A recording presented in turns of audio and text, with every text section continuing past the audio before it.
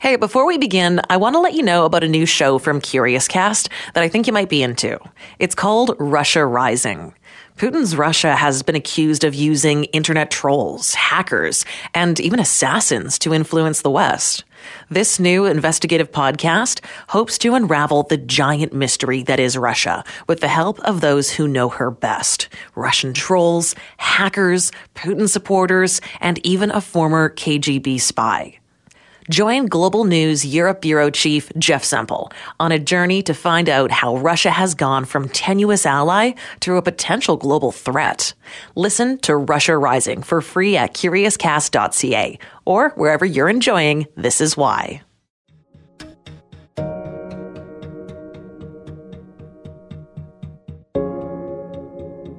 We are recognizing Pride Month with a two-part roundtable discussion on politics, the media, social media, corporate involvement in Pride, and more. I'm Nikki Reitmeyer, and this is Why.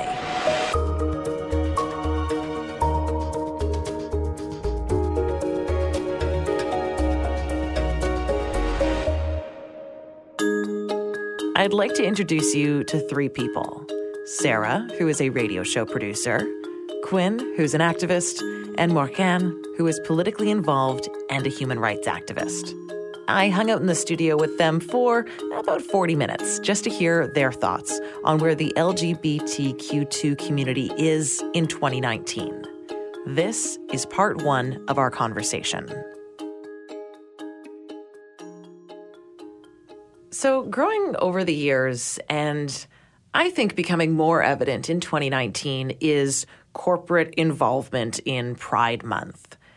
Does that corporate involvement make you feel celebrated or exploited? Initially, my reaction is exploited. I know there are companies that take big strides to include their LGBTQ plus employees. You've got some of the big ones in BC. But, you start seeing rainbows on everything, and I don't think that necessarily means that they understand the struggle. It's just, we want you to buy our products. We want you to feel safe purchasing our products. But there's nothing really being done aside from changing the color of the logo from, green to rainbow. And that's not enough for me. There's a bit of insincerity to it. Yeah, absolutely. I mean, I think I'm of two minds. I love celebration and grandiose, more rainbows the better. I'm pro color. But I think that for me, companies that are doing it consciously, and I've just over the past few years seen where you can actually find out okay, so Target makes rainbow apparel during Pride Month. Where does that money go? And so there are companies that are paying a percentage or all the profit towards queer charities, supporting queer youth. And I think that is really important and okay. And I think I'm on board with that. Gosh, I feel like the thing I resent most about corporate pride is just how long it makes the friggin' parade. It's 5 hours when every bank's in there. Every bank. But I mean, I think that it's a tricky question. Well, with that said, speaking of the parade, I think that's a really good example of corporate involvement in Pride celebrations. Do you think that the corporate involvement has watered down or made Pride culture more palatable to the masses, especially when we look at the Pride parade and how it's evolved over the years? I would like to propose that there's value in it being watered down in some ways. The corporate aspect of Pride does kind of show society is represented in our brands and in our governments and in our political parties and in our organizations, and seeing them at Pride is a positive thing. But it also gives a great opportunity to highlight, hey, there's TD Bank. I've heard numerous complaints of TD Bank shutting down the accounts of transgender women on their fraud system that takes trans women to be liars. That's not good, for example. Not to throw one brand under the bus, but I know of that brand having issues. Yet there they are trying very hard. But when we're at a parade and you see, oh, look, there's company X, there's Bob's Tires making an effort, right? Yeah, that has value. Yeah. And I think that's meaningful. Also, as an activist who has leveraged pride to cause social change, even though it was vanilla gay men's pride, I would still say that we got a lot of mileage for trans rights out of, reminding people that if they didn't sign up for a pledge upholding trans rights, they wouldn't get to be part of the really good marketing opportunity to show how great an ally they are, even if the allyship was only simply to sign a form that said, we are allies, and we have put in some measures, and these are the measures. I was on the March Planning Committee, I think it's called, for Pride Society, and we were vetting these organizations, and we had rich conversation about whether a certain business or another business should be allowed in based on what they had done or based on what they had not done. So I think that this boring family pride aspect has some real positive things when it comes to policy change. The family aspect is also, it is important. Like, as a parent, I think that it's really nice the way that there is like mass visibility. When there's rainbows decked out in like all the banks and all the grocery stores, it does allow me to have a conversation with my 3-year-old about what's going on in a way that is really nice, in a way where he can feel like this is an accepted, embraced way to be, which is important because, he's going to be from a gay family for his whole life. So while we could say that some company involvement can be because they're trying to monopolize on potential profits through pride involvement, on the positive side, it makes it easier to have conversations. It expands community reach, and also, I think, gives the chance to hold companies accountable if they're going to be involved in Pride. It gives us a chance then to hold them accountable to what they're actually doing for the communities. Yeah, there was this amazing moment at San Francisco Pride where Wells Fargo was in the parade because, of course, huge bank. And then directly adjacent to them, like no other people in between, it was protesters about like no foreclosure. Like, it was just after like all the housing stuff was happening in the States where all these people were ending up homeless. And so it was like protests, like this protester group basically protesting Wells Fargo, directly marching behind Wells Fargo, which Pride makes for strange bedfellows. I thought that was wonderful. It was the bad stuff and the critique of the bad stuff, like all visually there at once. We'll continue our discussion after this really quick break. You're listening to This Is Why, a national radio show and podcast from Global News.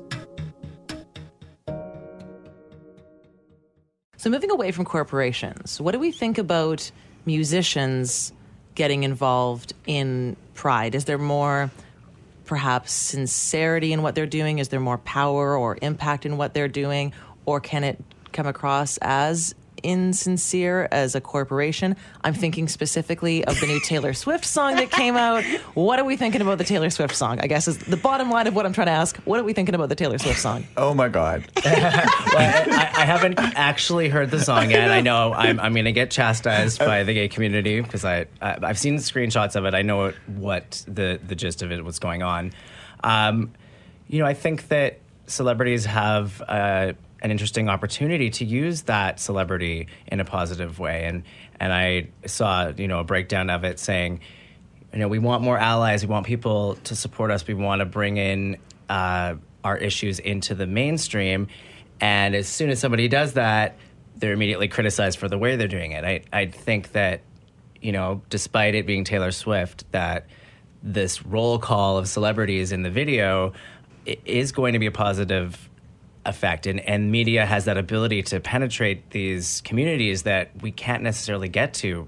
I can't go to a community that is homophobic. I'm not going to get there, but Taylor Swift's music is just going to permeate, and some queer kid in their bedroom is going to be watching that video thinking, there are people like me. I can go on. I can find other people like me, and I think that's really important when you have that ability to spread that message. I think it's also important to remember that mass music media also shows where society is going, right? They try to be edgy. Okay, and so I'm edgy, and I do this edgy song, and here's my edginess.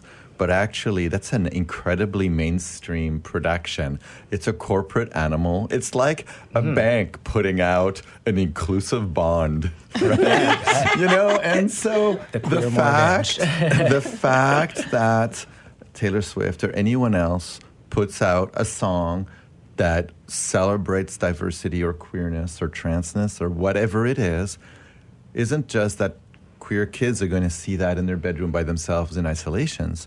It also means that every single child in North America or in the English-speaking world will have the lyrics imprinted in their brain. My almost 13-year-old daughter can recite lyrics for any pop song. And even though she probably thinks that Taylor Swift is too old, whereas I think, of course, that she's young. God. Taylor Swift is 16, isn't she? She probably is gonna know the lyrics. And I think that we see the ugly, right? Like I see the ugliest of the ugly, like as part of my daily life when people do their transphobic garbage around me. And nonetheless, none of these people are 13-year-old girls singing pop songs in their head, right? Yeah. And that's what we're going to get out of it. The positive aspect of grabbing culture is that cultural idea gets heard and absorbed. And those kids in 5 years will be young adults, and in 10 years will be working out there, right? And as I'm always telling the bigots, I say, maybe you should remember that one day your children are going to turn on you because they've participated in our culture. So they're one of us, actually. Right. And if you have a role model like Taylor Swift saying, yeah, that's my community, those are my friends that you're talking about, it can change a child's perspective, even if not the older generation, their parents. And that she did right. Okay, so I'm not going on the record as a Taylor Swift fan. I am not a Taylor Swift fan. But I will say the people who she brought to that video I don't know if it was her awareness or someone who works with her, because you never know with these like mass like pop song culture projects. But that video is full of all sorts of queer representation from the queer community that is diverse in terms of labels. It's diverse in terms of like race. It's diverse in terms of representation. So that part was done well and consciously. I don't know if it was done consciously by T Swift, but it was done consciously by someone and is done very well in the video. This year, 2019, is an interesting year because it is exactly 50 years since Bill C-150, which was the decriminalization of same-sex activity between men over the age of 21. I know that there might be some controversy over how much change that bill actually instilled in that moment. However, if we consider this to be 50 years since it was brought in, where are we today? How far have we progressed in 50 years? I feel like we're regressing at the moment with the current political climate. Unfortunately, I think the queer community is fractured in this, is that you get some people who think, okay, well, we now have decriminalization of homosexual activity, we have gay marriage, so the fight is over. And I think that comes down along gender lines or along class lines. And, we still have people to fight for. We need to include intersectionality in our fight. So including other marginalized communities, fighting for trans rights, fighting for the rights of minorities. And that's where it becomes difficult to say, where have we gone? Because when we leave people behind, I don't think we're doing any better than the people who were oppressing homosexuality before. I think it's really important that we still look around within our communities and say there are people that have been left behind that have not obtained the rights that they should have. I would say that I think there's a number of factors. I could write a thesis here, but to not do that. So first, I would like to bring up that just a few days ago, Clarence Thomas, Supreme Court in the United States, he's a Supreme Court judge, put out a supporting opinion on a decision, and in the supporting opinion, he said that for immoral judgments that have been ruled on by the Supreme Court, jurisprudence shouldn't apply anymore. This has been said by a sitting Supreme Court judge. This is really worrisome because, human rights that aren't fought for to protect, they can be rolled back. People find tricks. But that said, the number one influence that I see in how we turn out. We pick a random LGBT person, actually, or a random person from any marginalized equity-seeking group, and the number one decider of how that person works out is their class, still today. Are their parents rich enough to insulate them from the trouble? Can they go to school that's gotten the training to be good? Do they have the might to bring like a reign of misery upon anybody who misbehaves? Or are they vulnerable already?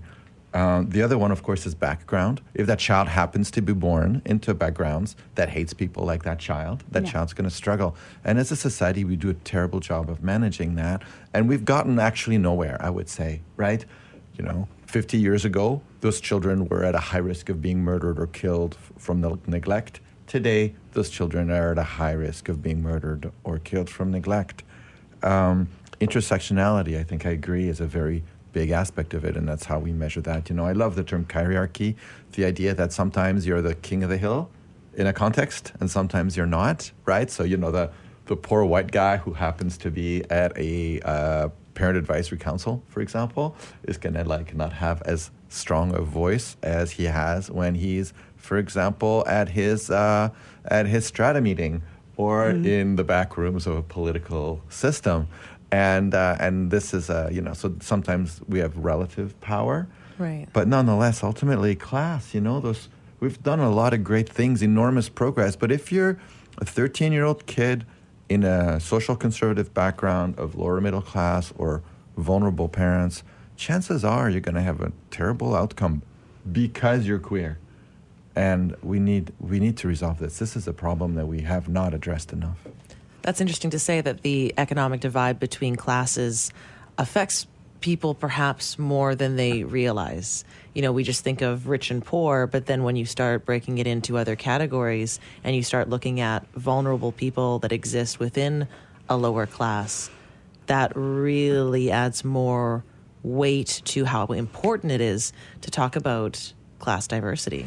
And that extends to geographical regions too. Like in the way there's a lot of safety in urban centers, and queer people flock to urban centers, but places where there are less safety and communities that are smaller, rural communities, tend to lose their queer people, or those people often do live with threats of violence and fear.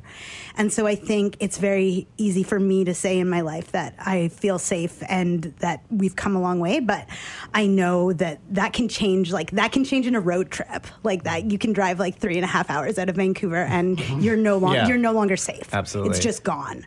And so when you think about that in terms of nationally and internationally, there's a lot of work. Yeah, I think, if you said if you travel, I'd be afraid to be queer in Alberta and Ontario right now because, you see the pride parades in Ontario are being visited by right-wing white supremacists and, fanatics. And I feel like the political climate there is allowing for these voices to sift up and to actually gain a voice there. And that's troublesome for me, especially with the upcoming federal election. If we get a conservative government, I feel like this could be a trend everywhere in Canada, that these people are going to feel supported by the wave of conservatism and start speaking this, hatred and regressive thinking aloud. Sarah, you said something that I thought was so interesting. You said, my sense of safety can change in a road trip. Urban centers feeling safer, rural areas still being really at risk, which is interesting when, to Quinn's point, you look at how diverse the political landscape is within the same country that we're in. If you were to road trip across Canada, you would hit urban areas and rural areas that are socially and politically very different. And there was concern expressed with the upcoming federal election. Will that political landscape shift further right? Will the Conservatives win? What will that mean for LGBTQ2 people? I would like to take exception with your statements in certain ways. The last incidents of anti-transgender police brutality that was reported to me happened in my neighborhood. against a trans guy just because we're in an urban center. It's not necessarily a safe house. Secondly, I think I put quite a bit of effort into separating the social conservative extreme right from the Conservative Party of Canada, and as we all know, I'm a card-carrying NDP supporter, and I'm currently vice president of the BC NDP, and I've run for office for the BC NDP, and I plan on running for office again, probably for the NDP. Nonetheless, I think we all do better from having social conservatism separated away from fiscal conservatism, and I worked on that aggressively. And, we have much worse social conservative fears than the Conservative Party. Maxime Bernier and the People's Party of Canada actively troll trans people. They actively incite hatred and discrimination on prohibited grounds against trans people. They actively pick on transgender people for political gain. This is awful. There was a rally at the Vancouver Art Gallery a few days ago that was effectively a People's Party of Canada rally, which had actual Nazis there, not pretend Nazis, actual Nazis who make Nazi cakes with swastikas on them, actual Nazis who actually defend, they've Hitler been on social and media, so forth. This was Saturday, right? Is that something you expect there to see in Canada in 2019? It is not. I did not expect to see half a dozen well-dressed, educated white supremacists and white nationalists who campaigned for Maxime Bernier next to Laurelyn Thompson, who ran against Jagmeet Singh. I didn't expect to see her here, especially since she's campaigning in Alberta right now, in the hinterlands of Alberta. And I didn't expect to see a dozen or so soldiers of Odin providing security for an anti-transgender event, supposedly anti-SOGI, so sexual orientation, gender identity. And I really didn't expect this to be tolerated and to not get the coverage it deserves, which is, oh my God, we've got xenophobic white supremacists allying with transphobia, using trans kids as an excuse to kick down on a vulnerable minority. Don't you think the social climate is helping encourage that? I mean, that my point wasn't necessarily directed at a specific political party, but I think that the social climate and what we see going on in the States, what we see going on in Alberta, what we could see going on in our country is allowing these people to freely speak these views, which I frankly think are illegal. These people should not be allowed to be expressing these opinions in the street, and yet we saw a rally where no arrests were made. People were freely making Nazi symbols with their hands and getting away with it. And I think that is what I'm afraid of. And I think, too, some of my best friends are fiscal conservatives. I am all on board with fiscal conservatism. I do think what I would love to see from our conservative politicians in this country that would make me feel safer is condemning some of this behavior, because that's the piece I feel like I'm missing. And so I just really, what I need from American politicians, too, is just saying hate is not okay, like on the record that hate is not okay. This Is Why is produced by John O'Dowd and me, Nikki Reitmeyer, with special help this week from Sarah Hyde. Thanks, Sarah. It's a national radio show and a podcast. You can download and subscribe on Apple Podcasts, Google Podcasts, or wherever you get your favorite podcasts from. Give us a rating and a review. We're on Twitter, so contact us at thisiswhy or send us an email, thisiswhy@curiouscast.ca. Thanks for listening, and I'll talk to you next week.